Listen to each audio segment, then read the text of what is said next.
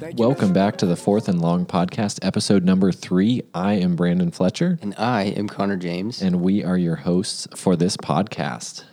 Look, we've got a little disclaimer to make. Connor, you want to make an announcement here? Yeah, today, the last few days I've been battling a head cold, so I'm a little bit of a sick cast today. So I apologize in advance if there's any sneezing, sniffling, coughing, crying, or anything of the sort. But we're going to do our best to mute it and not have that in there. I hope you got your crying out earlier today. So I don't. That was mostly this weekend watching my pick'em teams play. Yeah, overall though, I do have to say it was a good week. You know why?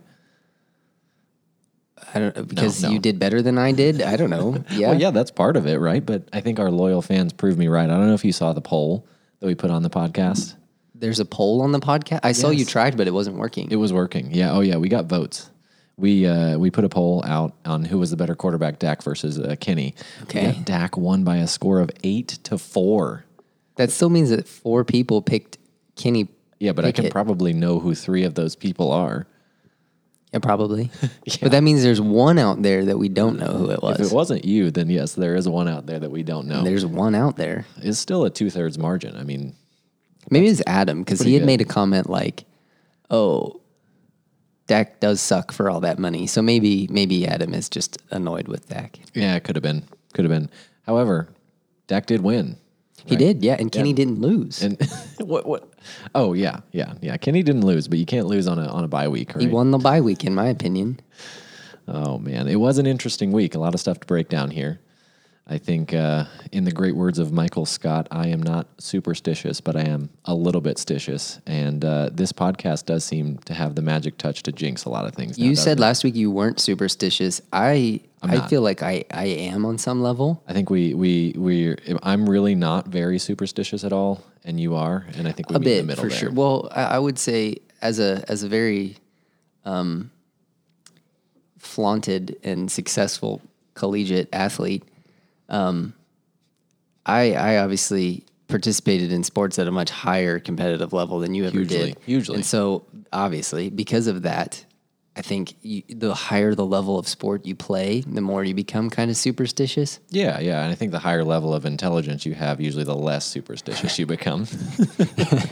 Well, whether that's fair or not, I mean, sure, I had like a lucky tee. I had my ball marker I always wanted to use, or if I was playing Titleist 3 and playing well, I definitely wasn't switching to a Titleist 4. Like, definitely there were some stitious things going on out there on the golf course. Yeah, not superstitious, just a little stitious, right? Medium. We did say a few things, though, that came false, right? We talked about Desmond Ritter's 31-0 at home record. I also ruined my, 5-0 record picking the Falcons? 5-0 record picking the Falcons. We talked about that one. You talked about the ACC teams. You were like, hey, maybe there's 3 undefeated teams. Guess what? Louisville loses. Okay, but there's still 2. I know, but not 3. Now there can't be that 3 Yeah, I know. Teams. Unfortunate. And they lost to Pitt? Yeah, Pitt. Yeah. Which is crazy. But I will say, you know who ruined that one? Huh. Shout out to my father. He texted, I think the day before that game, and he said, is there any way I can bet my house on Louisville to cover the 7? Yikes. And then I think Dylan responded and said, like, that's my lock of the century. So to anybody out there that is a Louisville fan or maybe bet on the game, it's those 2 morons' faults because I don't think either of them have ever won a bet in their life. So they immediately jinxed Louisville in that moment. Yeah. Sorry. Apologize for your family's atrocities there, right? Yeah, that's on them. I think the last one that we talked about, you being wrong every week on picking the Saints games. Yeah, that one burned me. And you said this didn't make any sense when I sent this on Sunday, but I said last week, my gut reaction was that Houston was going to win that game. I thought Houston was going to win the game. But because I've been wrong on the Saints every week, I'm taking the Saints because my reaction to that team has been wrong. Well, lo and behold, it doesn't matter what I pick. I'm just going to be wrong on Saints games, I think. It doesn't matter. I think it might be the case. Well, we couldn't break that curse, could we? I mean, we can chat about those 2 games, but both of those were also brutal as someone who had the losing team because I think both of those teams had the ball 4 times in the last 6 minutes with a chance to tie it up and just sucked and sucked and sucked. They just threw it away. Yeah, that was frustrating. Yeah. We will get into it later. Yeah. Some news that we got this week. I don't know if you saw, Aaron Rodgers was on the field and throwing passes. Yeah, he was spinning it, yeah. On the sidelines with the Jets. With no crutches or anything. Nothing. Just walking around like a normal guy, throwing passes. He said he felt good when he was throwing those passes. I mean, Robert Saleh said after the game that he's a freakazoid. He's just kind of breaking all these regular timelines. Okay, I don't know anything about the recovery of an Achilles. I would assume you probably know more than I do. But, like, is what he's doing even remotely in the world of medicine possible? Possible, obviously, because it's happening. Well, right. But, like, I mean, isn't this something that you're supposed to be out for, like, a year? Like, 9 months plus? It's been, like, a month. Yeah, and it's really not normal. It's the timelines that we have for recoveries after tendon surgeries are really not what he's doing right now. He's basically doing these things about twice as fast as usually what we expect. And it seems like he's working faster than J.K. Dobbins, who had his injury, I think, within a day of him, right? Or I think maybe wasn't Aaron on a Monday night game, and then I think Monday. J.K. was the next Sunday, so like 5-6 days. Yeah. But I mean, he seems to be doing things super, super fast. It's possible. It's not anything that I've ever heard of. I obviously don't work with like super high athletes, but if you had told me this before the season started that this was going to happen, that's crazy. And can he play? Obviously not today, but I mean, he's talking about, originally they were like, oh, maybe he'll be back if they make a playoff run, but like, I still think that he's got a lot of things to come back from. He's got a lot of milestones to make. He's got to jog on the field. He's got to get back into practice. He's got to get back into, running comfortably. I think it's possible to maybe make a comeback the last week of the season or maybe like earlier in the playoffs based on what we're seeing. So if they're still in it, I mean, maybe. Yeah. I mean, I guess that's my biggest question is like, is it really worth putting yourself at risk coming back too early if your team's not even in it? Like, I understand wanting to be back just to say you did it so fast or whatever. There maybe is some pride there, but like, yeah. I don't know if that's worth it, especially at his age. And if he wants to play next year, like the season's chalked, just get 100%, get 110%. I don't know. Yeah. Become bionic and then come back next year and survive longer than the first drive. Yeah. And I think the other side of that too, is that he could come back at 85% if there's still a chance and just pull Eli Manning's and just drop by at any site of pressure. Right. And like not worry about running or doing anything. That is also a good point. I mean, if they're in it, I'm all for him coming back. But I think if he's at all hesitant to come back and they're not in it, it just doesn't make any sense. No, I agree. I think there's a chance that he comes back late this year, but it was pretty exciting to see. That was crazy. Do you think that now people with Achilles injuries are going to start drinking ayahuasca? Yes. I think probably, and probably everyone on the Jets is because they're still winning games. Do you think that we as normal humans should start drinking ayahuasca to strengthen our Achilles? It's a good thought. Maybe I'll run a trial on that one. We'll see. Run a trial. Put a poll on the podcast. Are you taking ayahuasca for your Achilles? If not, should you start? Oh, man. Other news, Julio Jones signs with the Eagles for a 1-year deal. He wasn't terrible last year. He didn't make a huge impact. He had 10 games played, 299 yards, and 2 touchdowns. He is better than their third receivers, though. Their receivers are Olamide Zaccheaus and Quez Watkins, who's on IR right now. I mean, it's an upgrade to the Eagles team. I don't know if he's better than Quez Watkins, but obviously Quez on the IR is not doing much for them. Julio definitely looked slow last year. Oh, yeah. But it's still Julio Jones, and I think he demands enough respect from a defense that maybe he's not going to have a big, exciting game. But I could see him grabbing the attention from the defense a little bit to maybe open up Devontae a little bit more than he is right now. I think that's 100% going to be his job. Just keep a DB on you. We'll throw it to somebody else. But, hey, maybe if you're open, we'll throw you a pass. I mean, I can't imagine he's getting much separation, but I'm sure they can just, get him the ball here and there, and he can run. Yeah. Anthony Richardson undergoing season-ending shoulder surgery. Season surgery. I mean, it may end his shoulder, too. You never know. I doubt that. Surgeries could go wrong. This poor guy, I will say, this sucks. I picked him. I did like 6 best ball DraftKings lineups. I think he's in like 4 of them. That's a tough look. But yeah, that sucks for me. It also sucks for me because I have Michael Pittman. So obviously, it sucks more for me than for any Colts fan or the Colts in general or Anthony Richardson. But no, this news sucked. Also, Anthony Richardson, I think, has gotten hurt every single game he plays.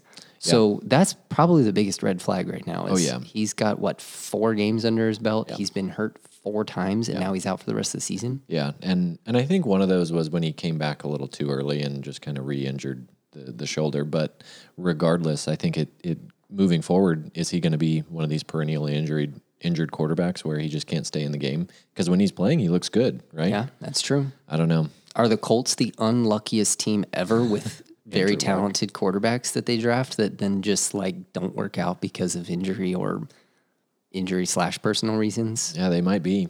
At least they had Peyton Manning for a while. It's true.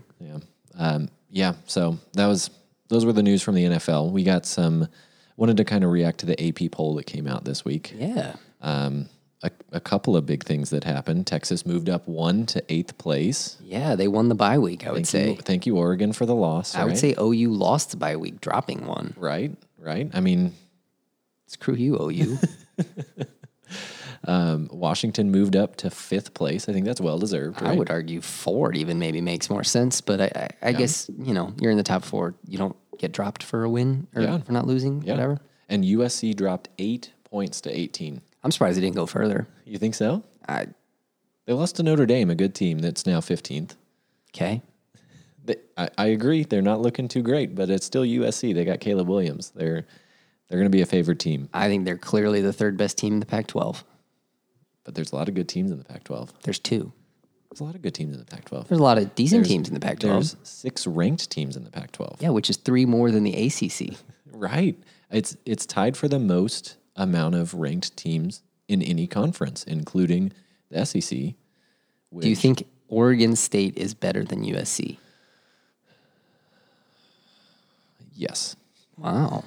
Do you think Utah is better than USC? No, I don't. And they're playing. That's where you draw the line. Okay. Well, when we get to see where they land, I guess also.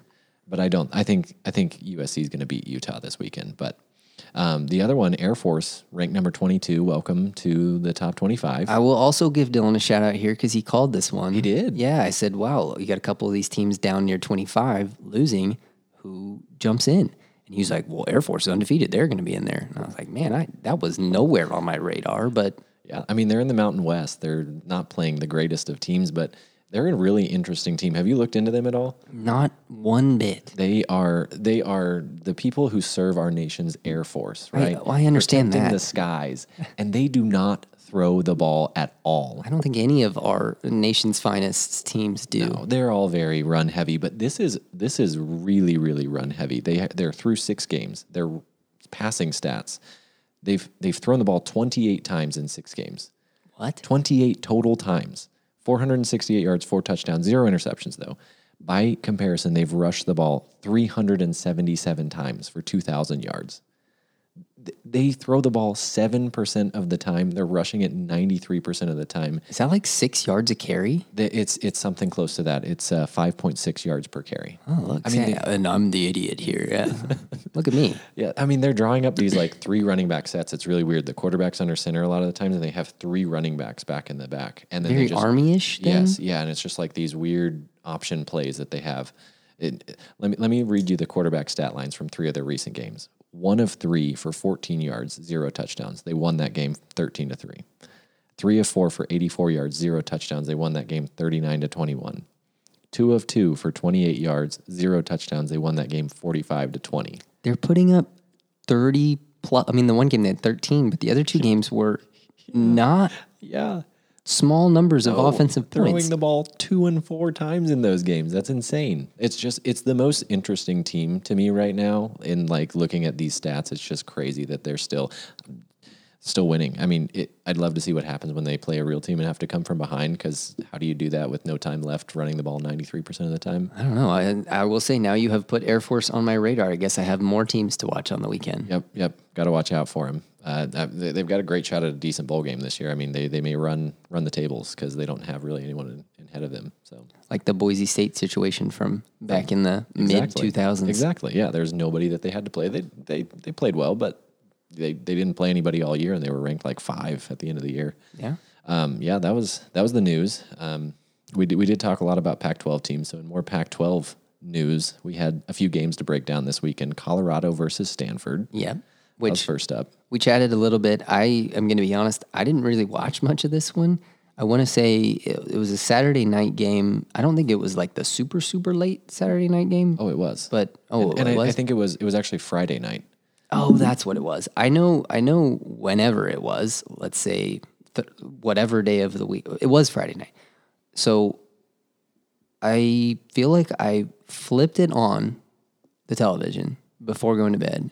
And I was like, oh, it's like 29-0, I think. It was 29-0 at half. 29-0. And I think it was halftime. It was. So, well, I'm saying like the time, yes.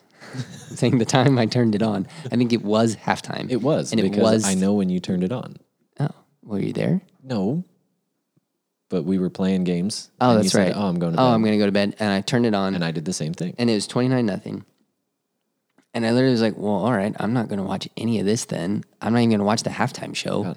I am just going to turn it off and go to bed. And then the next morning, I did what every football fan does probably. And the first thing I did was go to Twitter and ESPN to check what happened with football. I was like, oh my God, I wish I'd stayed up till 3 a.m. That game looks insane. Well, I will tell you, it was more like 1:15 in the morning. So you did watch it? I sure did. All right. I was up for that one. Well, you are the authority on this game then. No, it was just bad in the second half. I mean, I think I didn't have much to say about it, but I think it was funny just because, like, what a overreaction everyone had to Colorado winning their first 3 games, right? It's like, oh, this is a real football team, and then they lose to Stanford. They're 4-3 now. They're 1-3 in conference play, same as their old buddy Stanford right there. Yeah, but weren't they like? I don't know this for a fact, but I think their like betting line for victories this year was like 3.5.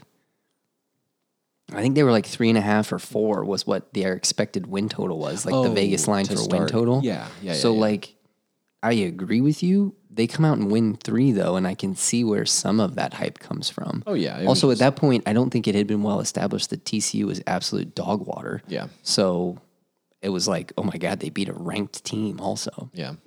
Yeah, I don't know. It was a fun game to watch. Yeah. Watch them get demolished by Stanford. Anything that stood, I mean, it looks like they still scored a zillion points, so it's just the defense then?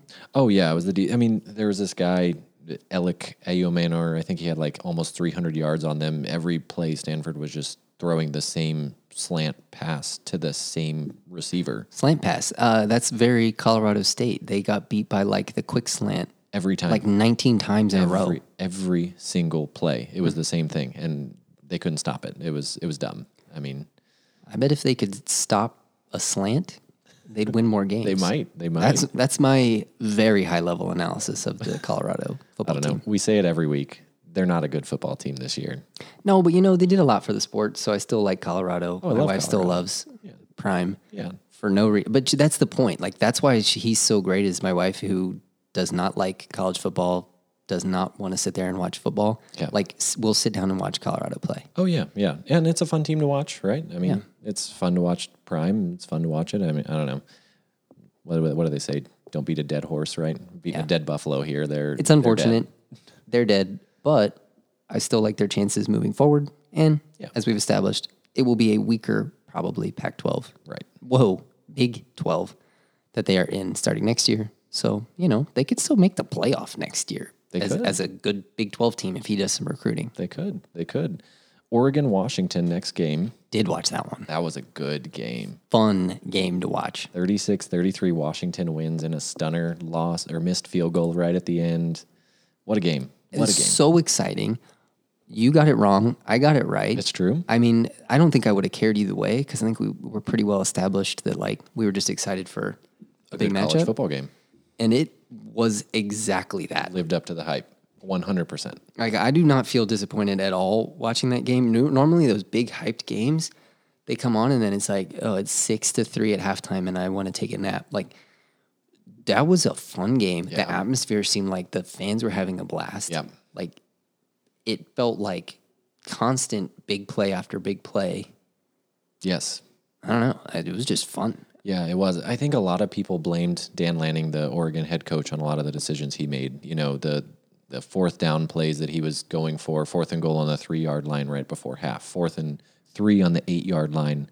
The missed field goal at the end of the game could have been a game winner if he just taken some points. He was 0-3 on 4th down for the whole game. I mean, but I am of the mindset that it is hard to win on the road in college.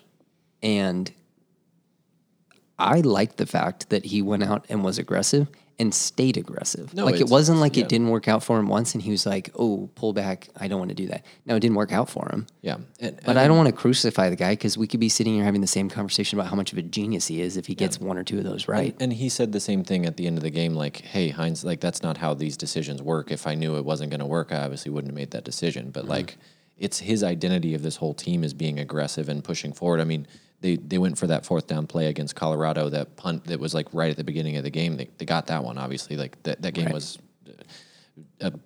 really, like, they did really well in that game. But he made this team on aggression, and he definitely stuck to his guns this game. And I do applaud him for that, right? And they were right there in it. It's not like it was like, oh man, you guys got killed because of these decisions. No. I mean, I feel like they still had a chance to tie. They missed a field goal at the end that would have tied it up. But you look at the stats, right? Washington was out-yarded 541 to 415. Oregon had 7 more first downs. They had almost 10 more minutes of possession, and they won the turnover battle. I mean, by all metrics, you say, like, if you just know those, it's like, oh, Oregon won, obviously. But I think a few unfortunate circumstances kind of put them out of the game.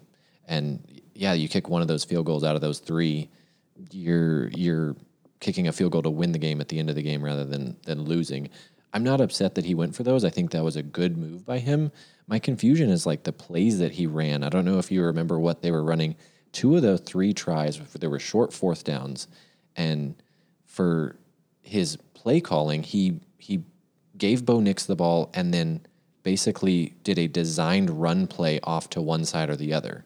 And you're basically cutting off half of the field. He can't throw across his body across the other side of the field. You're cutting off half of his decision-making. I mean, your superpower as Oregon is having a really experienced quarterback who can manage the game, who can look at these different route trees, who can pick the right receiver to throw to, and all you're doing is cutting his field in half. Like, I don't know, the play calls were interesting to me. But I like the decisions that he made. I like that he went for it. It did feel, I felt like, and maybe I'm off base. I will say I was rooting for Washington in the game because I picked him. So I was like, my pride's at stake here. So I am rooting for Washington. So as a Washington diehard fan watching that game, the second half especially felt like Oregon was getting first downs and moving the ball almost at will. And Washington, it felt like every play was a battle. Like it felt like they really were fighting to get yards, fighting to get those first downs. And then when Oregon scored back-to-back late in the third and then early in the fourth quarter, and they were up 4, it almost was like, oh man, I don't know at the way that this Washington team has kind of felt like it's slowed down some, if this is going to work. And I think Penix threw his first pick sometime in that period of time, and I was like, oh no, like the wheels are coming off. And then that drive at the end that they basically, it was just like boom, boom, boom, boom, touchdown, we take the lead. Yeah. Like they've just been doing it all day, which I will say when they got moving, it was like anytime you needed a big play, anytime it was 3rd and 10, 3rd and 11, 4th and whatever the down and distance, Penix found a guy that was either wide open or made a great catch for it. Like, those receivers are insane. Yes. He makes insane throws. He's a lefty, so, like, sometimes he throws them like, that is awful. And then I'll see it from another angle, or I'll just see the ball, and I'm like, that's a beautiful ball. Like, he throws a beautiful ball, and he gets it out quick. Like, yeah. And, I mean, I think on the other side of my point, right, what did Washington do to get themselves back into the game? They trusted Penix to make the right calls and the right plays at the right time, and he did. I mean, it was gutsy too. He got the crap kicked out of him like several times late in that game. He looked like he couldn't breathe, like he had ribs busted. Like he looked like messed another up. Jaden Daniels situation. He did. He looked injured. I mean, I think he's putting together his case for Heisman, right? Do you think he's taking over Caleb Williams at this point? I'd vote for him. I'd vote for him. I think I'd vote for him. I don't like Caleb Williams, though. I never really have. No. With that, I shouldn't have given away my bias because it would have made me sound smarter. No, Penix absolutely to me feels like the front runner, though. Yeah. And another Pac-12 question-ish. Do you think they're the best conference in college football right now? I think they're the most fun to watch. I agree. I think they're at least the most competitive. I think they've got a lot of teams that you can say each week, like, oh, that's going to be a good game. That's going to be a good game. That's going to be a good game. Very abnormal and weird to me. But I look forward to those games. Right. I like some of the big SEC matchups this year. I either haven't watched at all, or I'm going to go flip back over to this Washington game or the Colorado, whatever it might be, whatever it is, competing with it. I don't want to sit here and watch Arkansas and Texas A&M go back and forth and throw interceptions and score 10 points total. That sucks. Who wants to watch that? What a good year to completely dissolve a conference after, right? Just going out on a high. Quite unfortunate. I think it's good. I mean, I think people want to go out on good terms. Good for the other conferences, though, because they're all picking up fun teams, Yeah. Yeah. And I think there were a lot of other good college football games this week. And just to kind of briefly brush on a few, because I want to be a little faster this week. USC got embarrassed by Notre Dame, 48-20. Yeah, Notre Dame, so good. So good. Well, okay, not so good, but they played exactly the way I said they would. They out-toughed them. Defense won the day. Oh, yeah.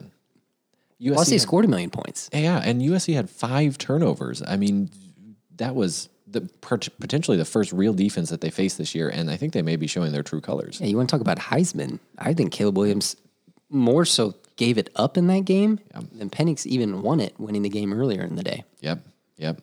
Oregon State beat UCLA this weekend. That was a fun one, too. That was a fun game. I don't think I watched most of that, but I will say Oregon State is very good. I will go on record saying they are very good. You think they're better than USC? No, I don't know yet. To be fair, I haven't watched enough Oregon State, but I've watched a little bit here and there. Yeah. I'm blanking on the kid's name that's playing quarterback, but it's the transfer from Oklahoma State, name. right? It's like the No, name. is it Uiagalelei? Yes. Not Oregon. Was he at Oregon or Oklahoma State? He wasn't. He was Clemson, wasn't he? Oh, I don't know where he came from. DJ Uiagalelei. Yeah, I think they booted him out of Clemson. They ran him off saying he was the problem, where the problem was Dabo Sweeney not being able to evolve and use the transfer portal. Idiot Dabo. But yeah, I think he's a great quarterback. Yes. And that is another under the radar team that throws the ball over the yard and is going to score 1 million points. They do. And yeah, I think he's got the second highest average depth of target this year. So he's throwing the ball deep too. He's also got to be old, right? I mean, he played at Clemson for 2 seasons and he backed up for Lawrence for a year, I think. Yeah, I think so. He's a Frank Harris situation. Yeah. 8th year senior. Yeah. No, I mean, I think they're a good team. North Carolina took out Miami this week. They're still undefeated. Yeah, and A&M takes another shot to the shins when the ranked team that beat them Tough. loses to North Carolina. Right. North Carolina is really good this year. North Carolina is. Drake May is a quarterback I will take on the Steelers next year. There's a list of quarterbacks that if we drafted, I wouldn't be too upset about. Oh, man. He's one of them. Yes. Well, that was a lot of the college games I wanted to go over. Any other ones that you wanted to talk about? No, to be fair, I don't think I watched any of the ones that we didn't talk about already. Okay. NFL games. Ravens versus Titans. I watched this one. 24-16. Ravens win in London. I will say I was nervous about my Ravens pick in this one because Derrick Henry usually just has good games against the Ravens for whatever reason. Yeah. I have no proof of that. I'd probably have to go back and actually look up stats, but I feel like he always has a good game against the Ravens. Yeah. He sucked early, but then all of a sudden he was just running all over the yard and they came back. I got real nervous there, but the Ravens, they're a good team. They stuck it out and won, I guess. It was a good game, though. It was a good game. It was closer than it should have been. The Ravens offense did not score as many points as they should have. They were 1-6 in the red zone. They had 6 field goals on the day. Defense continued to do their job that they did this year. Lamar's continuing to throw the ball well. They don't have a running game outside of Lamar. He was their leading rusher. He has been multiple games this year. When the starting running back goes down with an Achilles, you're not going to have quite the same running game that you might have. Yeah, but they just try to run the ball so much, and they're not good at it. Like, they're not playing to their strengths. Like, unfortunately, I have Lamar on my fantasy team, and I have Derrick Henry on my fantasy team. So two of these things will be like deep in the heart. But let us know how you really feel. They're not keeping the ball in Lamar's hands as much. They're running the ball so much to Gus Edwards and Justice Hill, and they're just not making yards. Like, they're not producing. They need to not run the ball so much. So, I don't know. I think it would be a better offense and score more points if they kept the ball in Lamar's hands. I won money on a DraftKings lineup that morning because it was a captain showdown. It was a 1-game one. Yeah. Justin Tucker was my captain. That's fantastic. That was a great choice. That was a fantastic decision.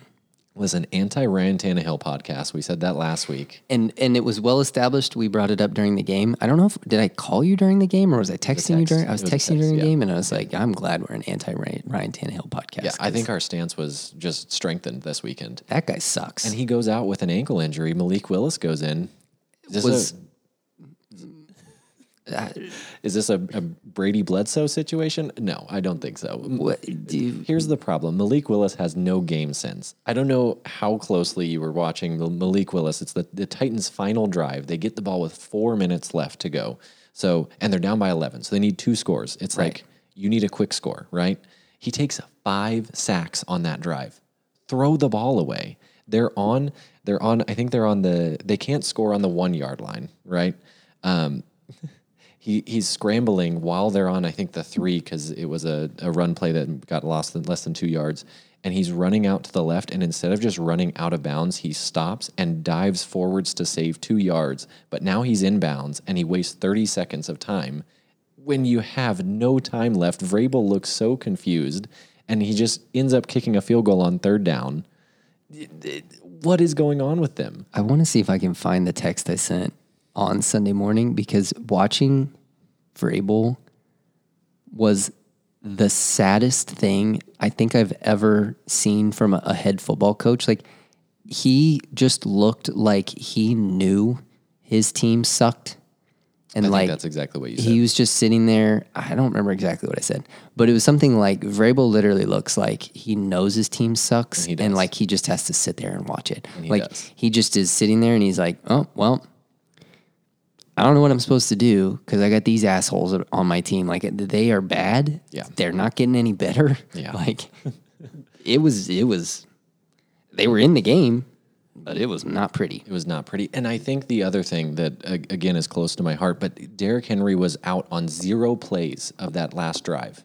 He wasn't in the game. Well, because he's not a pass-catching back, which I hate that. I hate that maybe he sucks at it, and we don't know, but it seems like sometimes they throw it to him, and it's like, this works out. No. Why don't you do this more? And here, they were on the 1. They had just called a penalty to get them onto the 1-yard line, and instead of running the ball, sure, you can pass the ball, but at least give them the threat of running the ball.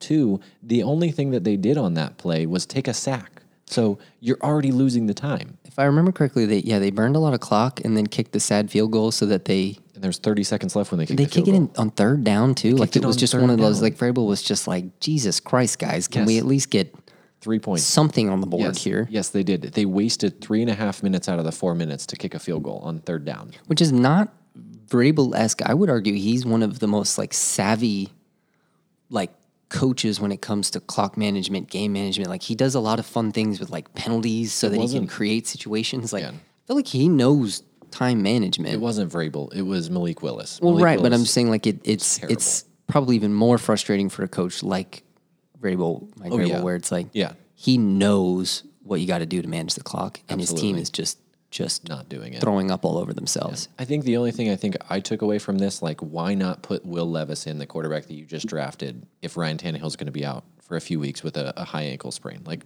because you want to put in Malik Willis, the other quarterback you just drafted plus 1 year. I mean, I think, like, they drafted Malik thinking he was a hit, which, to be fair, back in that draft, I had even said, like, I hope the Steelers draft Malik Willis. I really like him. Yeah. I'm really glad we didn't, because I think he stinks. Yeah. Okay, is Will Levis any better? I think they're both very mediocre. I don't know. I'd like to see him out there. I don't know. Maybe he'll get the chance. Tannehill, is he out for a while? I think they had the X-ray, right? That's a couple weeks, probably. Yeah, probably. High ankle sprains are usually like 2 to 6 weeks or so. Yeah. I mean, yeah. Commanders versus Falcons. 24-16. Commanders win. Ritter loses at home. We already talked about that one. Your first Falcons incorrect choice this year. Yeah, and they had a chance. I feel like they had like 4 drives at the end where they could have gone to tie it up, and Ritter just threw the most sad interception ever. Arthur Smith looked like he was going to rip his mustache off his face. He did. He was just like, what the hell was that throw? And that's how I felt. It was straight to the defender. It was like, what are we doing? Ritter, what the hell? Like, awful. Yeah. I think I told you, like, well, now we know there's 0 quarterbacks in the NFC South. Like, Ritter is not the guy. No, dude. And the Commanders tried to throw that one away. It was 3 drives, but their last 3 drives ended in interception, turnover on downs, interception. Yeah. And one of those interceptions was one of the worst I've ever seen, and the other one was not good either. I wrote that game off twice thinking it was just over, and then all of a sudden the Falcons would have the ball again, and I'm like, oh, well, maybe they'll go score and tie it up. Nope. Also, they didn't get the 2-point conversion, which I'm going to say something, and maybe it's anti-analytics. I hate the down by 14 go for 2. I hate that. I think it's stupid, especially at home. What the hell are we doing? We're down by 14. We score a touchdown. I get the theory, like you go for 2, it's like a 50-50 basically, so if you don't get it this time, you'll probably get it next time. That's not how coin flips work in football. You're not guaranteed to get it the next time. Yeah, but analytics say to go for it.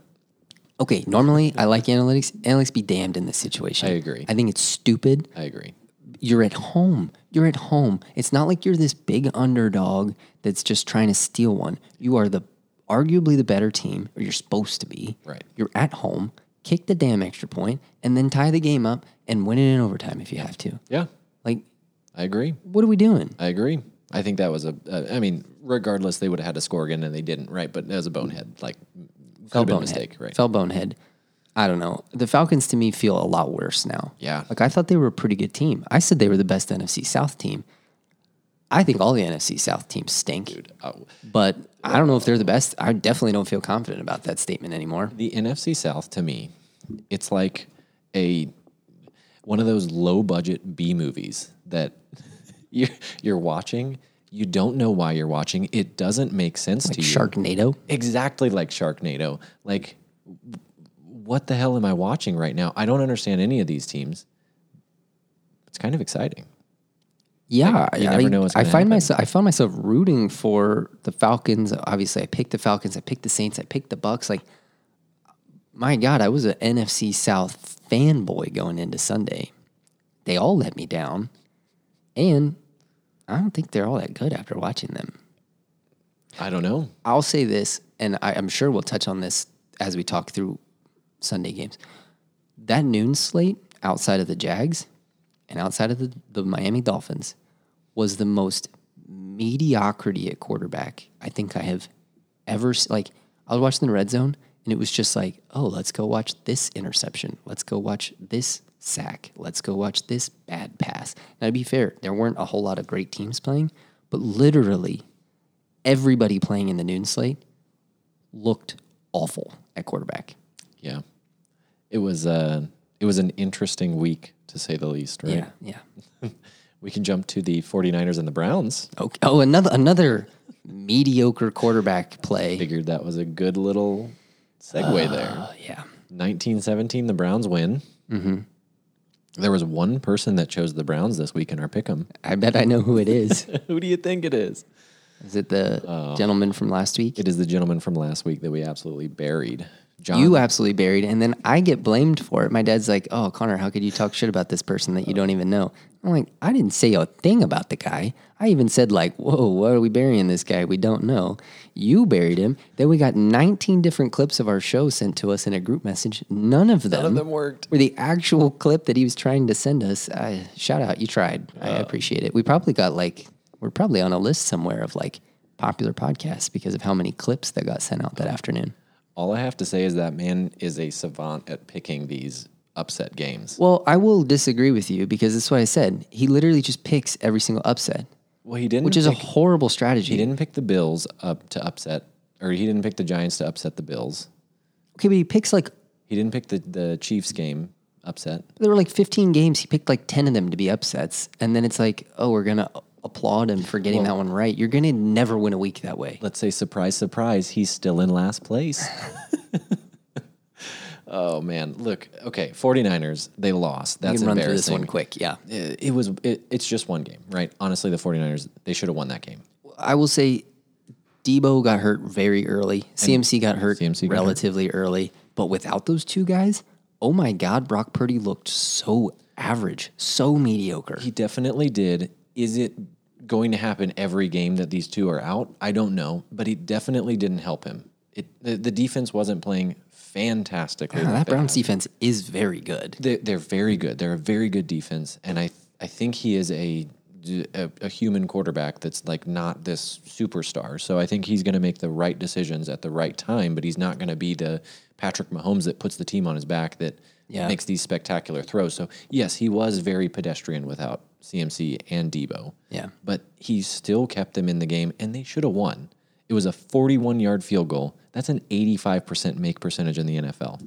Was that to win or tie? That was to win. It was 19-17. They would have won 20-19. Yeah. I did see Should've that kid, the kicker. I don't remember his name. Yeah, Jake Moody. He had his whole fan. He had like 35 people there. Embarrassing. Look, that sucks. Yeah, 80, and you say, oh, we've got a 41-yard field goal to win the game at the end. You're going to say like, yeah, we're probably going to win that game. That gives me like PTSD to having my family drive across the country to watch me shoot 115 3 times in college in South Carolina. True story. It wasn't 115, but my God, it felt like it. Oh, man. Yes. Well, I think Niners get to keep their heads up. I think they're going to keep moving. I think this was a one-off game. I think every great team gets at least one of the... I mean, you rarely but this was a really ugly one. It was. It was. It wasn't like, oh, man, we played great and we just got by the better team today. Like, they look like shit. They just routed the Cowboys 42-10. Yeah, we have established your team stinks. No. I think the Niners are a really good team. They really played like crap this weekend. They did really play like crap. I still think that they're a really good team, and I think we'll see the end of the season where they go. But they're 5-1. Who's to say that they're not going to be 10-2 in another 6 games? Sure. I think so. Hey, yeah, fair enough. Cowboys Chargers 20-17. Cowboys win. Yeah, it's exciting. It was. It feels really good to get that win. It was. I'm sure it did because it wasn't looking like you guys were the dominant team out there. It was but it was a must win. It was absolutely a must. The Chargers are bad. Yeah. I love the Chargers. The Chargers are a really bad football team. I think that their defense is really bad. Yes, which instantly makes you a bad football team. Right. But let's just go back to the Dak Prescott situation. Uh-huh. Who do you think had the highest grade of all quarterbacks on Pro Football Focus for the week? Well, I hope it was Dak Prescott against the Chargers. Against the Chargers, who is not a great defense. We just established every single well. quarterback that played it in the noon slate was like, I don't know, my grandmother out there playing quarterback. Look, he's now jumped his rank for overall the season to 6th on Pro Football Focus. Okay, what is he was 19th and now he's 6th? Yeah. He's a good quarterback. No shot. Yep. He didn't play that well. He did, I will say, he had a good game. It felt like it was like one drive, he looked great. Next drive, 3 and out, they suck. But yeah, I mean, I can't fault him. He had a good game. I don't think he threw any picks, right? No. So, good game. It was a good game. He only scored 20 points. And it was a good win. We went forward on that 4th down where we got the touchdown. We went forward on another 4th down that we didn't get any points from. Yes, which we established was a net positive 1. So, right. Yeah. I mean, plus minus anything, right? The defense came to play when they needed to. Yeah. I mean, it was literally Collinsworth or was it a Monday? It was Monday night, right? Not Collinsworth. It was a Monday night game. Whoever the Monday night guy is literally was like, we haven't seen Micah Parsons do a single thing in this game. And then he literally gets untouched and destroys Herbert. And it was like, oh, speak of the devil, there he is. And it was like, yeah, I mean, he's still Micah Parsons. Yeah. He's still very elite.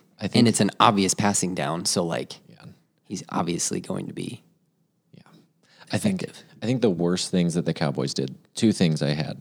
Penalties, they had 11 penalties for 85 yards. That's Welcome to the Mike McCarthy show. Mike McPenalty, right? It's they call him that for a reason. And 2, that Michael Gallup was terrible. I don't know if I used to be a Michael Gallup fan, so I liked the guy, but he was horrible on that Monday night game. He was 3 catches on 10 targets. And you know who's really good? Who? Guess. Dak Prescott? No. Oh, CeeDee Lamb. Yeah. Yeah, you're excited about that one. Yeah, but you know what? He should have gotten those 7 targets that That's Michael what I'm Gallup didn't trying to catch. say. That's Why what are you I'm trying throwing to the ball say. to I that still guy? lost by 10. Needed a little more. He had a great game. He's and like he's a back. chicken But with his head cut off. He's running around the sucks. field. He's dropping balls. I mean, Dak was 18 for 20, not throwing to anyone named Michael Gallup. Why are you throwing to anyone named Michael Gallup? And you can say you could make the argument that like, oh, it's Michael Gallup's fault, but it's also a little bit of like, hey, Dak, he doesn't have it. Maybe let's not keep throwing him the damn ball. I agree wholeheartedly on that one. The guy stinks. Stop throwing him the ball. Cut him. Why didn't you sign Julio Jones? What are you doing? I don't know. We probably should have. It was a close game. The Chargers aren't great, but look, We win, and they always find a way to keep games close, don't they? They always do. So I'm not upset about it. I think Justin Herbert is a top 5. I would Yeah. I would if you were asking me pick a quarterback to start a franchise around, he's on a very short list of guys that I'd pick probably. Yeah. Like, Okay. Justin Herbert's great. But yeah, Cowboys win. They're Cowboys great. win. Great. 2 honorable mentions for like really good games that we can just kind of breeze through. Yep. Eagles Jets. Surprising loss for another super team, right? 20-14. Jets win. Yeah. Everyone thought the Eagles were fantastic before coming into this game. They lose to the Jets. They don't have their top 2 corners. The Eagles still lose. They're playing against a Jets defense who doesn't have 2 of their strongest like players that they have on their defense. It was 3 picks for Jalen Hurts still. Yeah. Jets had 0 turnovers. Zach Wilson didn't do anything special. He just didn't lose the ball. That's all you had to do in that game. Yeah, I don't know. Aaron Rodgers and the ayahuasca just keeping the life alive. They're now 3-3. There's a chance. They have good defense. We've established that Zach Wilson can be serviceable. He is. And all his job is to let the defense win the game and not lose the game. And that's kind of what they did. And I don't think the Eagles have like stomped people this year. No, they haven't. So, Giants Bills, 14-9 Bills win. that one was way too close. It was way too close, and it probably should have been different. Yeah. The Giants had the ball on the 1-yard line to close out the half. Yes. Tyrod Taylor checks down a freaking pass play to a run play. They get stuffed. They can't spike the ball. They have no points there. Yes. That should have been at least a field goal. Idiot. They should have been kicking the ball for the win at the end of the game. Stab him in the lung at halftime. Right? What are we doing?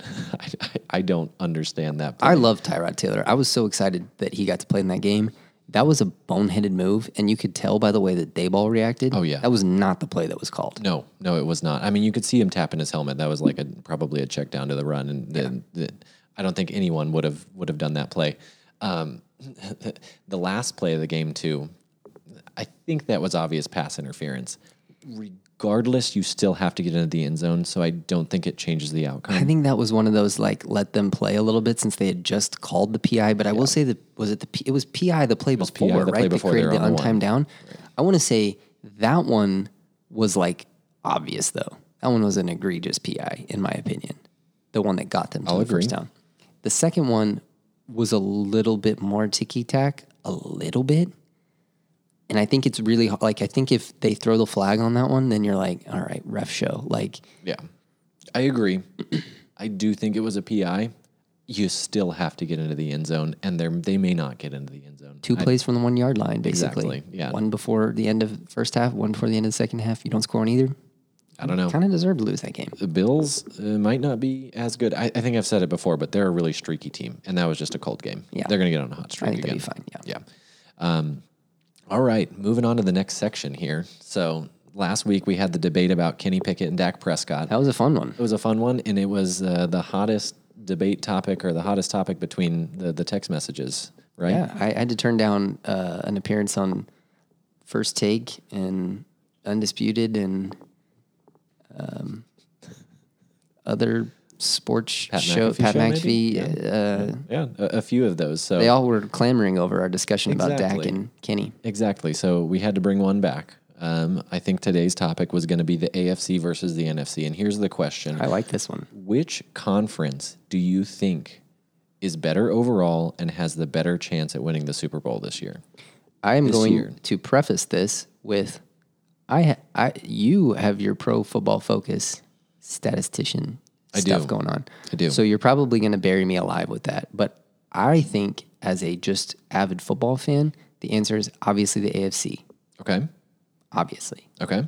Just because I think the depth of talent, the number of teams that I think can make a run, they're definitely, I think, the deeper conference. And so I would make the argument that they are the better conference because of that. I think it was obvious before the season started, everybody would have chosen the AFC over the NFC. I mean, you're coming in with the Chiefs, the Bills, the Dolphins, which we didn't know were going to be this great. But I mean, the Ravens were supposed to be fantastic this year. I mean, we were talking about it before the season started, like who's going to beat anyone in the AFC? Like who's going to win the AFC championship? They're probably going to win the Super Bowl. Yeah, all the quarterback moves were people leaving the NFC to go to the AFC, it seemed like, too. Like, yeah. And I think what you do have is you have the better record right now. So I will definitely give you that one. Sure. It's the AFC has a 49-44 record. The NFC has a 44-49 record, whatever.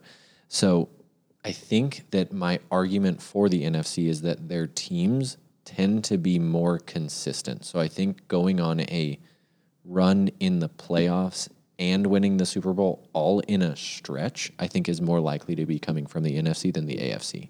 Whereas your Bills, they could put up 45 points every night. Your Dolphins, they could put up 70 points. We've seen it this season, but they can also go on a cold streak. I mean, they only had one game where they didn't put up a zillion points. They did, but the Dolphins have the 30th ranked strength of schedule so far to date this season. Yeah, but they're boat racing teams. So at least, you're not playing good teams, but you're killing them. Right. But they still have the 26th ranked scoring defense. So they're one of the worst scoring defenses. They're just using their offense to overpower teams right now. But it's nuts. That offense is insane. But maybe once they face a good team. Yeah, no, fair. I mean, their only loss is to the Bills, which is arguably a good team, and they lost. Yeah.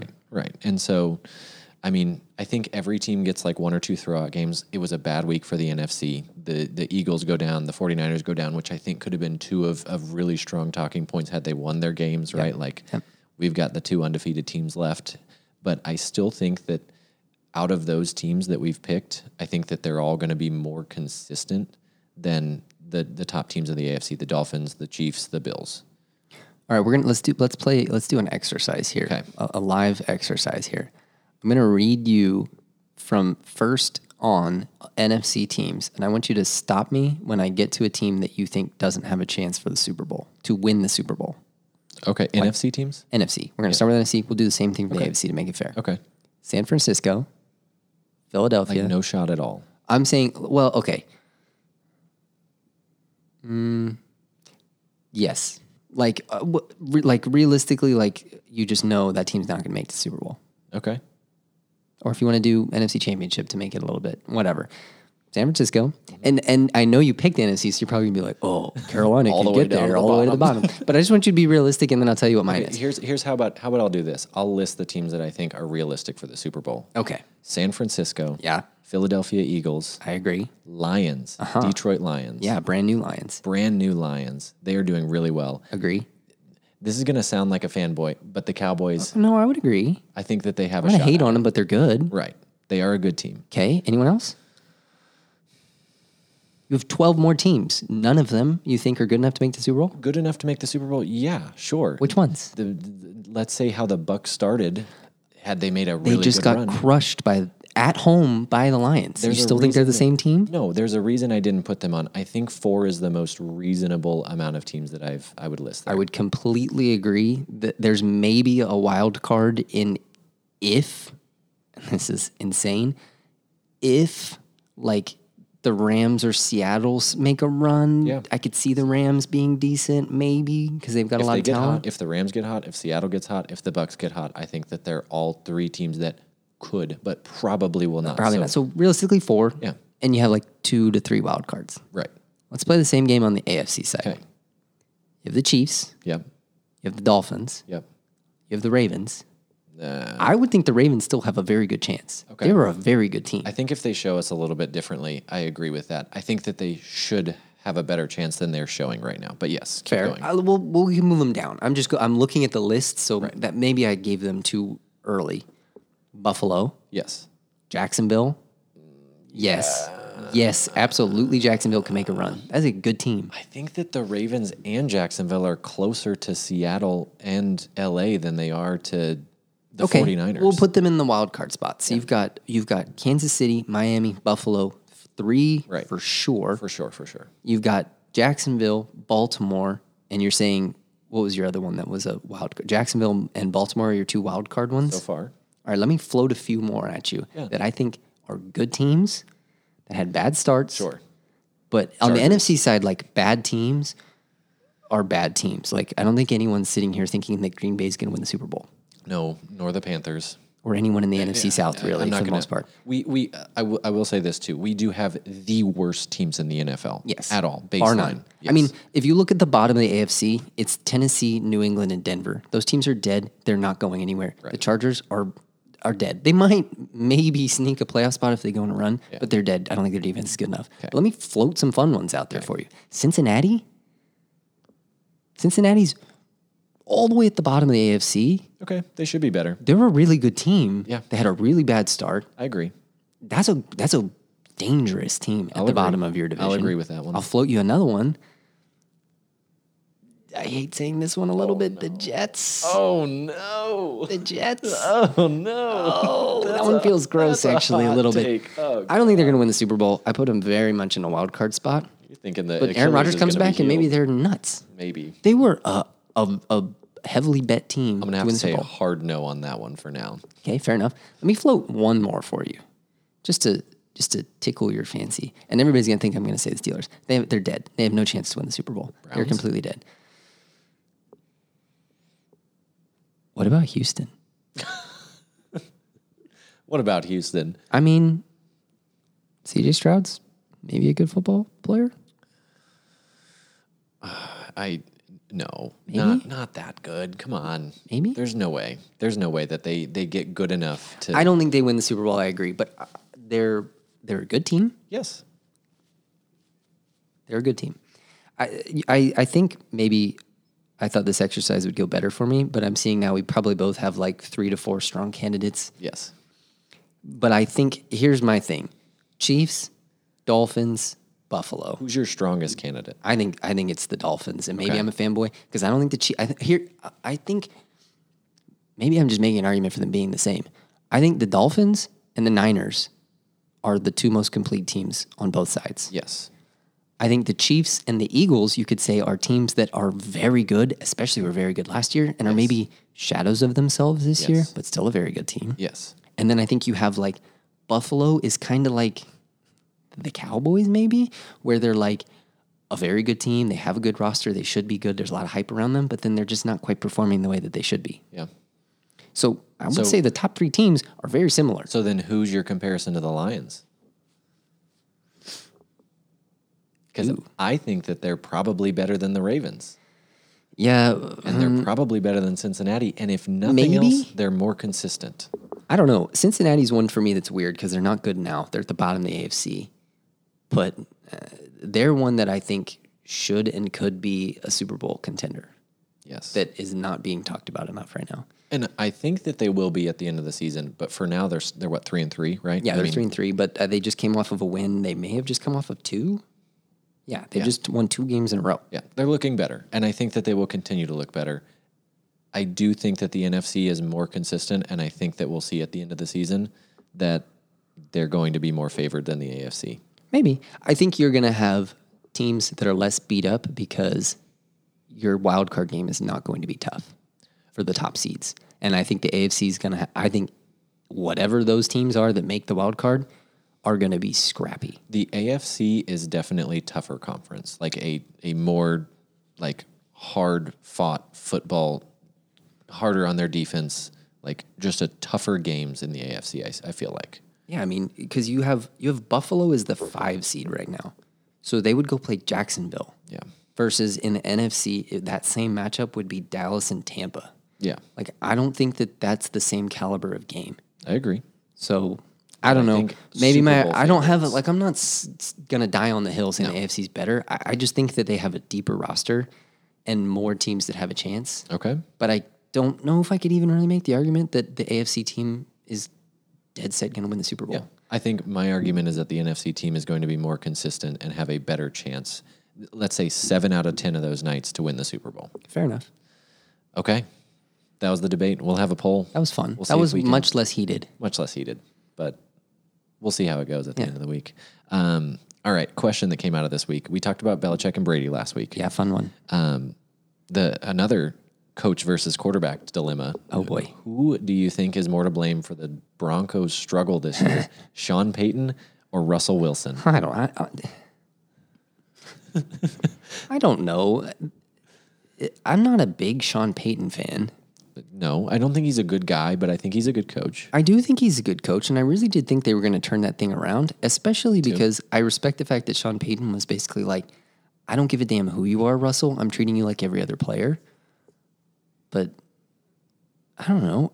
I haven't watched enough Broncos games because they suck, and I have no desire to watch them play. Russell has taken 17 steps back from what he was in Seattle. He just doesn't have that like star factor, like that explosivity factor where you can get out of a sack and toss a ball down the field and make a huge play anymore. He just doesn't have that special element to him anymore. Yeah, I mean, he just kind of looks old, but then tackle on top of that defense, I'm not looking at stats. You probably have it. I do. I'm going to guess they're a bottom 3 defense. They are literally the bottom in scoring defense. Yes. The worst scoring defense in the NFL and the worst rushing defense in the NFL. Something like third to worst passing defense in the NFL. So I think overall on Pro Football Focus, I think they're the second worst defense in the NFL right now. Which I believe. I mean, It's bad. So Russell's a big part of the problem. I think having a absolutely pitiful defense is not going to help anything. Let me read you something off that may change your mind a little bit more about Russell too. You can't trade him. Nobody wants him. You paid him $10 gazillion. Exactly. And 2 first-round draft picks, right? If you cut him as a post-June 1 release before next season, you have to pay him $39 million next year and $49.6 million the year after that.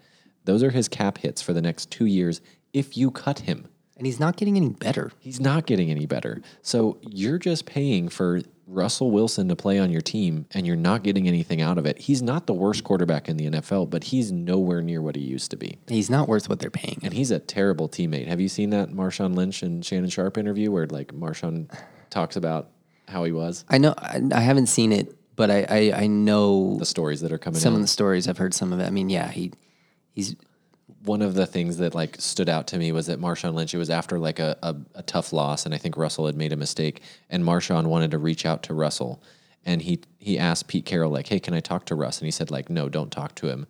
And he asked for his phone number, and he said he got like his agent or his people's number. Exactly. He gave him his agent's number, and his agent like I think he gave him Russ's phone number, but it like took 3 people asking just to get a phone number for one of your teammates rather than just saying... And not like hey, a special teams guy asking for Russell Wilson's number, like your Marshawn star Lynch. running back. And all he wanted to do was pat him on the back, say, like, it's all good, man. Like, we're going to get the next one, homie. Like, yeah, that's crazy. Russell seems fake to me. I liked him, I think, when he was in Seattle, but I don't think it was as obvious. Like, I don't think the media attention's on Seattle. Yeah. He got the media attention. I think people think he sucks now, and he's fake. I'm one of those people, or me. Yes. I'm one of those people. I'd like to see him fail. I don't have anything against Denver, but it's fun to watch them suck every week. They're the butt of every joke. Yes. I would say Sean Payton's doing a poor job, but also, like, what are you supposed to do when you have Russell Wilson as your quarterback? Exactly. I think it's Russ more so than Sean Payton. But here's where I would say is Sean Payton's fault. Why come out of retirement for that gig? I agree. Like, because you're getting paid. He's making a lot of money. I don't know. But like, you were making a decent amount of money on TV, and you had to work what, 1 day a week to just chat about football for a little bit. Yeah. I don't know. It's a what weird are we decision. doing? I don't know. We'll see. I think it's more Russ, but I don't know. I'm going to agree. I think it's more Russ. Another thing that I saw this week, so I think the story came out a little bit ago, but I was looking at Deion Sanders and Shedeur. They always make headlines, right? Yep. Deion and Shedeur were sitting at a Broncos game after week 2 of the NFL, or during week 2 of the NFL, after they had just beaten Colorado State, three wins in a row. They're all sitting and watching the game. Shedeur points to the field and is like, we're going to have to be playing them next year, basically saying, like, I'm going to the NFL, and this is the team I'm going to have to play for. And Deion turns to him and says, like, y'all ain't going nowhere. And later clarifies that his son likely will not be declaring for the NFL draft this year. 2 reasons. One, because he doesn't want to be second fiddle. He said, Shedeur don't want to be 2 to nobody. Caleb Williams might not declare, like Drake May, Michael Penix, Bo Nix, like you're probably 5th fiddle right now, but it is a pretty tough quarterback draft to come out. But are you going to be number 1 next year? That's the side point. The second thing No, but was... you could be 2. You could be, but he doesn't want to be 2 to anybody. He wants to be number 1, Fair regardless. Enough. The second point was that he's going to be making more money in college than he would in the NFL. Like he's already making more money now than he would be in the NFL. I wouldn't go anywhere. Do you think that this is going to start another train? You know how it was like college players sitting out bowl games because they didn't want to be injured. Do you think this is going to be another one of those trains where it's like, I'm going to keep playing college because I'm making more money here and prolonging your career in college? Counter question. Do you think that's a bad thing? I don't. I think that that was another good thought that I was having. I think it means that you're probably going to have older and more experienced quarterbacks to play with. It might elevate better college play. You're probably only going to get that out of your quarterbacks because they're only the ones getting the NIL deals. Yeah, but I would say that that's the biggest piece that any team needs. But that's going to be good for your first round of players doing that. The Shedeurs that can play for another couple of years and get a couple of years of NIL deals. Arch Manning is going to get 3-4 years, could be, but who's behind him? It's going to be a guy who's now probably a senior rather than a true freshman coming out of high school because you're going to have to get that experience. So you're only still going to get 1 year. Yeah. And now instead of going to the NFL at 19 years old, you're going in at 22 years old. No, I see what you're saying. I think it just kind of pushes back the timeline. I think there's two arguments to be made, right? And I think it does probably elevate the play, but my concern is that it may just make you older when you're going to the NFL. You're prolonging your career, and you're probably losing money in the long run if you're going to really get a good NFL contract. Hey, yeah, I don't disagree with any of that. It's definitely something I guess to keep an eye on. Yeah. I don't know. I just thought it was interesting. That was kind of the train of thought I had. Like, what does this mean for the future? I don't know. Do you think in that same conversation that Shedeur and Dion were having on the couch, he said, cut the bull jive and pass me those gosh darn wings? I think he probably said that. Those exact words. I feel like I've seen that commercial 7,000 times. It was really funny the first time I saw that. Yeah. And then every time after that, I'm like, why is he saying that? I don't know. Who scripted this? Oh, man. Yeah, I don't know. I think it's something that we'll keep a watch of. It may be interesting in the future. Yeah, sorry. I feel like I didn't add much there, but I was just waiting for an opportunity to sprinkle that in. And so, like, I was mostly like, I really want to say this, so I'm not going to offer any analytical things because then I'll forget that I want to say that. I appreciate the bull jive that you added in there. Do you think we can get an ad sponsorship for saying what Dion says? No, I don't think so. I think we might get a lawsuit for saying what Dion says. Fair enough. Yeah, probably. Game previews. Obviously, the biggest game this week, number 7 Penn State at number 3 Ohio State. This is going to be a crazy game, right? I think it's going to be a really good game. 2 Big Ten teams. They're both kind of in the conversation right now. I think for Ohio State, it's a game that can help define a legacy in a team. I mean, you had the C.J. Stroud team that lost against the semifinals in Georgia, right? Yeah. You had the Justin Fields team that lost in the college football playoff championship against Bama. Yeah. They haven't won a playoff game, but hey, you beat a number 7 team. You're basically guaranteed to get into the college football playoff. You're probably not going to lose again. It's fair. But I think that that's kind of what they're going for. Like, we need to win this game. We're going to be the best Ohio State team that Ohio State's ever had. Yeah. I think for Penn State, it elevates them to the college football playoff conversation, right? Right now, they're 7th. They're a good team. They're not 4th. And you beat number 3 team. Maybe you probably become going to be in the conversation. Maybe. So, I mean, their strength of schedule for Penn State is 107th to date. They haven't played anybody. There was like not that many people below them. And they haven't been tested, but they're really still on that border of conversation because of how well they've played. Yeah. Yeah, I think it's always these Big Ten matchups. I feel like there's always these hype about them. I never enjoy watching them. I mean, it's a defense. Yeah. Right? We'll preface it by saying it's going to be a lot of 3 and outs and a lot of punts. If I had to guess, I'll probably catch the end of it and be excited watching the end of it. But it's very much a NASCAR race. I have no interest in watching the first. Yeah. 498 laps. Just show me the last 2. So. Yeah, I mean, as opposed to last week, at least they're younger quarterbacks that we get to watch here. I mean, It's true. It's not senior citizens on the field. Yeah. They've got 2 young quarterbacks. The funny thing, Drew Aller is the Penn State quarterback. He's from Ohio. Kyle McCord's the Ohio State quarterback. He's actually from Pennsylvania. So they just kind of swapped positions there. That is a fun one. Yeah. I think that the Penn State quarterback is a little bit better at throwing the ball. I think Penn State's got a little bit better rushing attack and arguably a little bit better defense. They're 5th overall versus Ohio State's 6th overall, and 2nd versus 3rd in scoring defense. So, I mean, they're both really good defenses. It's going to be the defense that wins the game here. Right? No, 100%. And I think that's usually the way these games operate, too. Yeah. I think the Ohio State has the better offense, though. I mean, at least by talent. They have Marvin Harrison Jr., probably the best wide receiver in the country right now. Bar none, yeah. And probably the number 1 wide receiver draft pick this year. Yeah. I think that their goal for the game is probably going to be to put pressure on Penn State to have to score the ball. So if they can score against Penn State's defense, it's going to be their game. And I think Penn State's really just going to try to slow down the game enough to control the ball, control the time of possession, and probably try to get the ball for the final possession.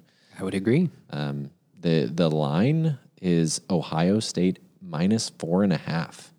That's a decent amount of points. And it's in Ohio, right? It's in Ohio. I was going to pick the Ohio State to win, but I don't know about 4.5 points. That's a lot. That is, I mean, yeah, I mean, yes. You're on the wrong side of the hook, sort of. It's not like a 3.5 or 7.5 situation. Yeah, that is a decent amount of points in a traditionally very close matchup. Right, like a 14-17 Ohio State win is what I'm thinking here. I mean, it might be. Yeah, but I mean, it could also be a touchdown. Exactly. So, I mean, it's still one of those, if you feel good about Ohio State winning, you might take them. Yeah. Personally, I hate betting on these Big Ten games. I never win, like, any of these Big Ten rivalry games. Yeah. If I had to pick a team, I'm going to root for Penn State. So I'll probably pick Penn State. All right. But realistically, I would not be surprised if Ohio State wins. I agree. A few more games than college, because there were so many really good games this weekend. I think that it's hard to talk about all of them, but just to talk briefly about a few of them, a few that I think I would put at least like a little bit of an upset watch on, or at least maybe this will be a good game. Number 17, Tennessee at number 11, Bama. Bama's favored -9.5. Now that is a big line, but I'm not totally surprised about it because Tennessee didn't impress me last weekend against A&M. Right. They looked all right, but I think A&M just really sucked, and that's Bama why didn't impress you against A&M. That is true, but at least Bama felt like they beat A&M, whereas Tennessee just kind of felt like A&M sucked, like just lost. Like A&M did not play well. Bama didn't play super well against Arkansas. That is also a good point, but 9.5's a lot of points. Tennessee has more victories over Alabama than any other institution at 39. Wow, you're just talking me into this one. I would just take the points. That's a lot of points in what's probably going to be a close game. Yeah. So I'm going to lay on the Tennessee side of that one. I'm going to take the points. And Do you think Bama's going to win, though? it just feels like they will. I think so. It just feels like Saban's going to somehow find a way to get that one done. Yeah, Saban is 15-1 against Tennessee. Bama's usually the better team, but still, I mean, Bama tends to find a way to win these games, right? Yeah, and I mean, Milroe's still young, so he's hit or miss. He's coming off of not his best week, but I still prone to making some think mistakes. he's going to keep getting better. I agree. So, yeah. Washington State at number 9, Oregon. Oregon's favored at -20, but That's insane. right. I think Washington State stinks, though, doesn't? No, they're a good team. They were in the top 25 as of last week. They came off of 2 losses to, I think, UCLA and another unranked Pac-12 team that was relatively good too. They peaked at number 13 overall a couple of weeks ago, I think 3 weeks ago, before they lost to UCLA. They lost to Arizona by 38. They lost to Arizona really badly. Washington. But beyond that, look at their season. It's been good. Right? Yeah, they beat Wisconsin. Outside of that, they beat Colorado State, who stinks. They beat North Colorado, who stinks. And they did beat Oregon State. Oregon my State. goodness. See? No, Oregon's going to kill them. Right. It's a lot of points, but I think Oregon's going to be butthurt coming off of that loss last week. I'm going to take the bold side of this one, what I would consider the bold side of this one, and take Oregon and lay the 20 points. Okay. I think that it might be a closer game than we think, but I think Oregon's easily going to come out on top on this one. Yeah. Utah at USC, we kind of alluded to this one earlier. I think USC is going to outplay Utah. Utah doesn't have the offense to keep up with USC. Spread? USC -7. Ooh. I think I would take that one. Take the points or take the 7? Lay the 7. Yeah, you laying the 7 or taking the 7? Laying the 7. So you're going to take USC. Yes. I think I'm going to agree with you. I think I've tossed out a lot of USC hate, but they're probably, because I've done that, they're going to do something to prove me wrong. So I'll take USC -7 also. All right, here's the obligatory conversation that we have to have. Number 8, Texas at Houston. Texas. Let me say this. They're coming off a bye. They had a tough win. They're -23.5 Tough favorites. loss. Tough loss. Yeah, it would have been fun if it was a win. They better freaking come back and win by at least 23.5 points here, right? I mean, come on. I don't think Houston's very good. Texas does have to go on the road, but at least it's just to Houston, so it's not very far. They're not traveling across the country or anything. It feels like a game Texas is going to lay an egg, and we're going to be disappointed, and they're going to barely squeak out a win. But my God, if I've never not bet on Texas, I would take them minus the 23.5. They better win. I hope they score 60. I hope so. All right, NFL game slates. You want to just run through pick 'em? Basically, and just... Top to bottom on ESPN here. Jaguars at Saints. It's Thursday's game. New Orleans is favored -1. Yeah, I've got to pull up my picks. I did make them a bit rushed and didn't put a lot of thought into them. It's okay. I'm taking the Jags because I think the NFC South stinks. Trevor Lawrence may be out. I think I'm taking the Derek Jags. Carr might be out, though, too.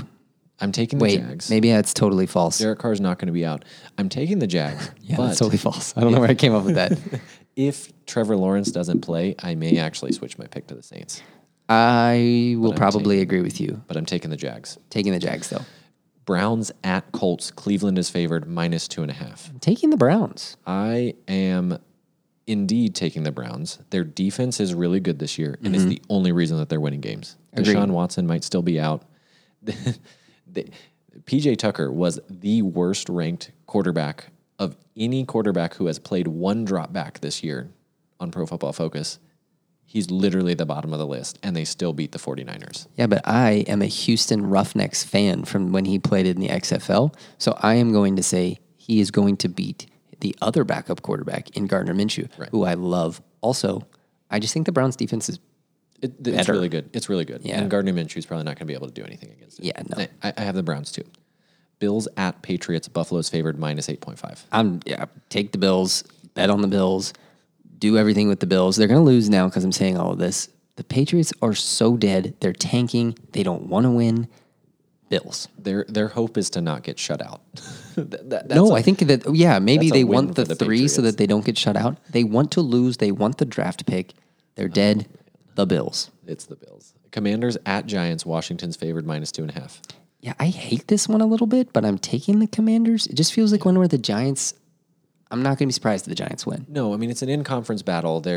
It's always tough. I think that Washington is overrated as a team, and their record is better than they are. Yes. But I am taking them, and it doesn't feel great. I think it's going to be a really ugly win for the Commanders. I think it's going to be a really ugly game, period. Yeah, and I mean, the Commanders have a really bad rushing defense, and Saquon Barkley is back in. Yeah. The Giants could just hand the ball off and win. I mean, But is Daniel Jones healthy? no, and he's So probably to going to me- be out. Probably. To me, that's the deciding factor there. I mean, agree. Tyrod's a veteran, but I don't think he's good enough to win a game. I agree. I have the Commanders. Lions at Ravens. This is a really tough choice. Hate this one too. -3. I'm taking my argument to heart earlier, and I am doing the stupid thing and picking the team against the Lions 2 weeks in a row. I'm taking the Ravens. I am taking the Lions this week. I think you're probably on the right side of this game, but it feels like the Ravens have to get hot at some point if they're going to, They do. and I'm just kind of gambling that that's this week. Here's your argument for the Ravens that you're going to be looking out for. They have the third best scoring defense. Mm-hmm. They could shut out the Lions, as Maybe. we haven't seen earlier this year. Here's the counterpoint. These are the quarterbacks they've played. C.J. Stroud making his first ever start. Stud. Joey B on one calf, week 2. Yeah. Anthony Richardson, where they injured him, and then Gardner Minshew after that. Yeah. Dorian Thompson-Robinson making his first ever start for the Browns. Okay. Abysmal. And then worst quarterback in the league, Kenny Pickett. Uh-huh. And Who then beat them? Ryan Tannehill and Malik Willis. Those are the quarterbacks that they have faced this year. So, yeah, they're a great scoring defense, but against really crappy quarterbacks. Oh, man. I feel like I'm so on the wrong side of this one, but I'm still taking the Ravens. I have to stand by my picks. I made them. I'm taking the Ravens. Yeah. And I think that I'm on the Lions side. They have a really good scoring offense. It's the fourth best in the league. Jared Goff is number one overall. Yeah, Jared Goff is really good. He's really good this year. The Ravens offense has not clicked. I've been watching those games. They just don't get into the end zone enough to keep up with the Lions. So I'm picking the Lions. Fair enough. Raiders at Bears. Vegas is favored -3. Yeah, this is another one that I just hate, but that Sargent kid, whatever. Badgent. Badgent. Yeah. There you go. Yeah. Where did he even come from? How's that an NFL quarterback?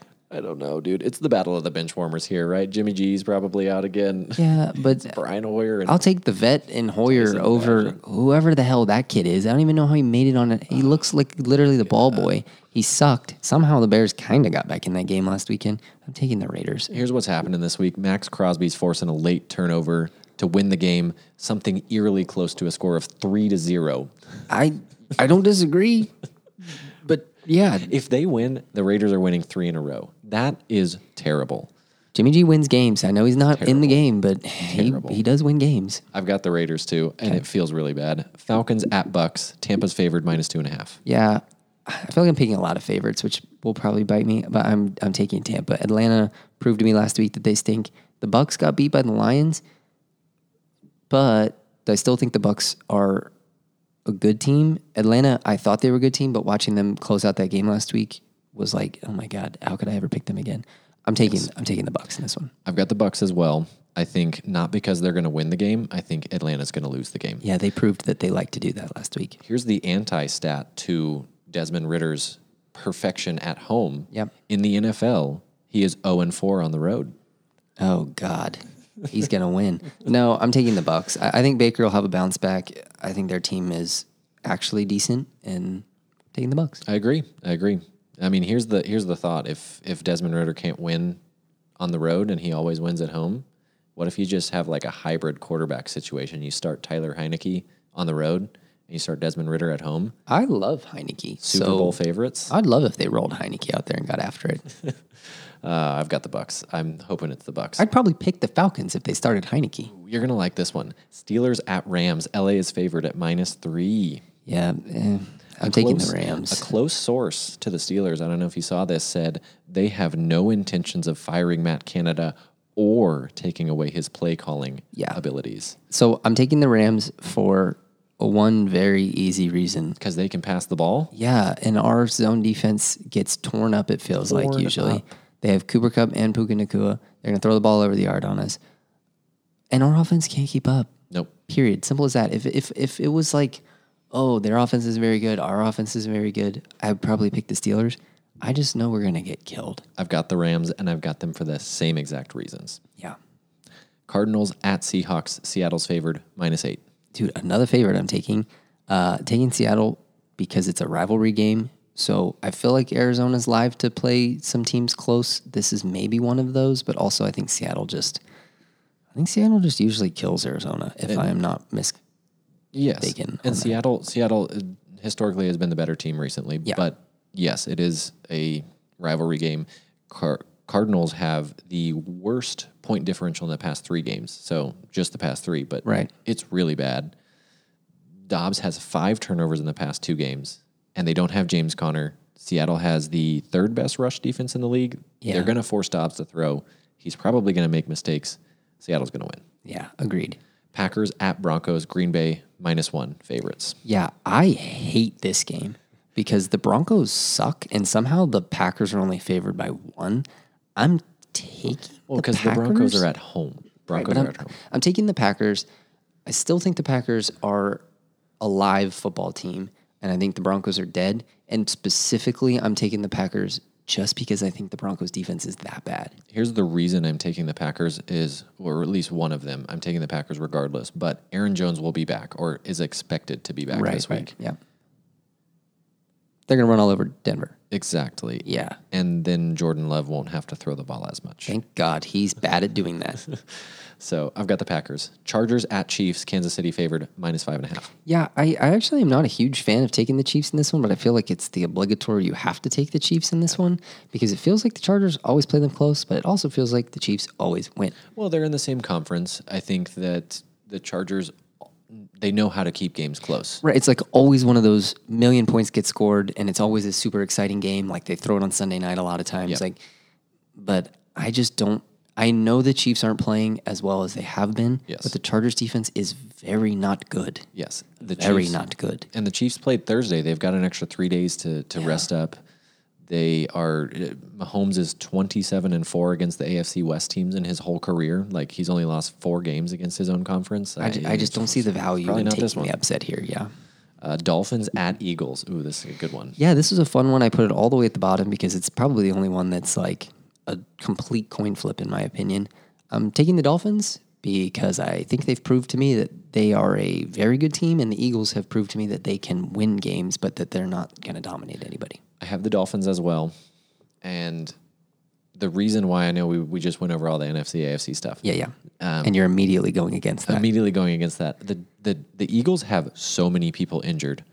Lane Johnson, right tackle, probably the best right tackle in the league, questionable with an ankle sprain. Jalen Carter, questionable. Devontae Smith, questionable. Darius Slay, Bradley Roby, Dallas Goedert.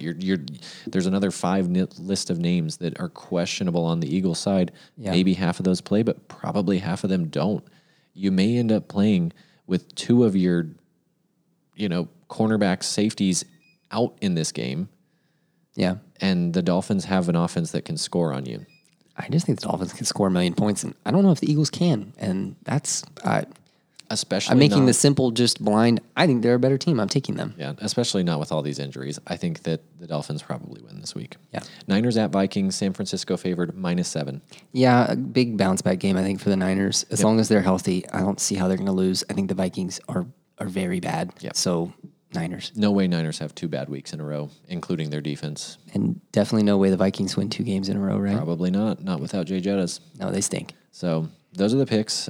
We have to air something out from last week that your record was 9-6. Which was a winning record. Unfortunately, mine was 12-3. Yeah, you crushed.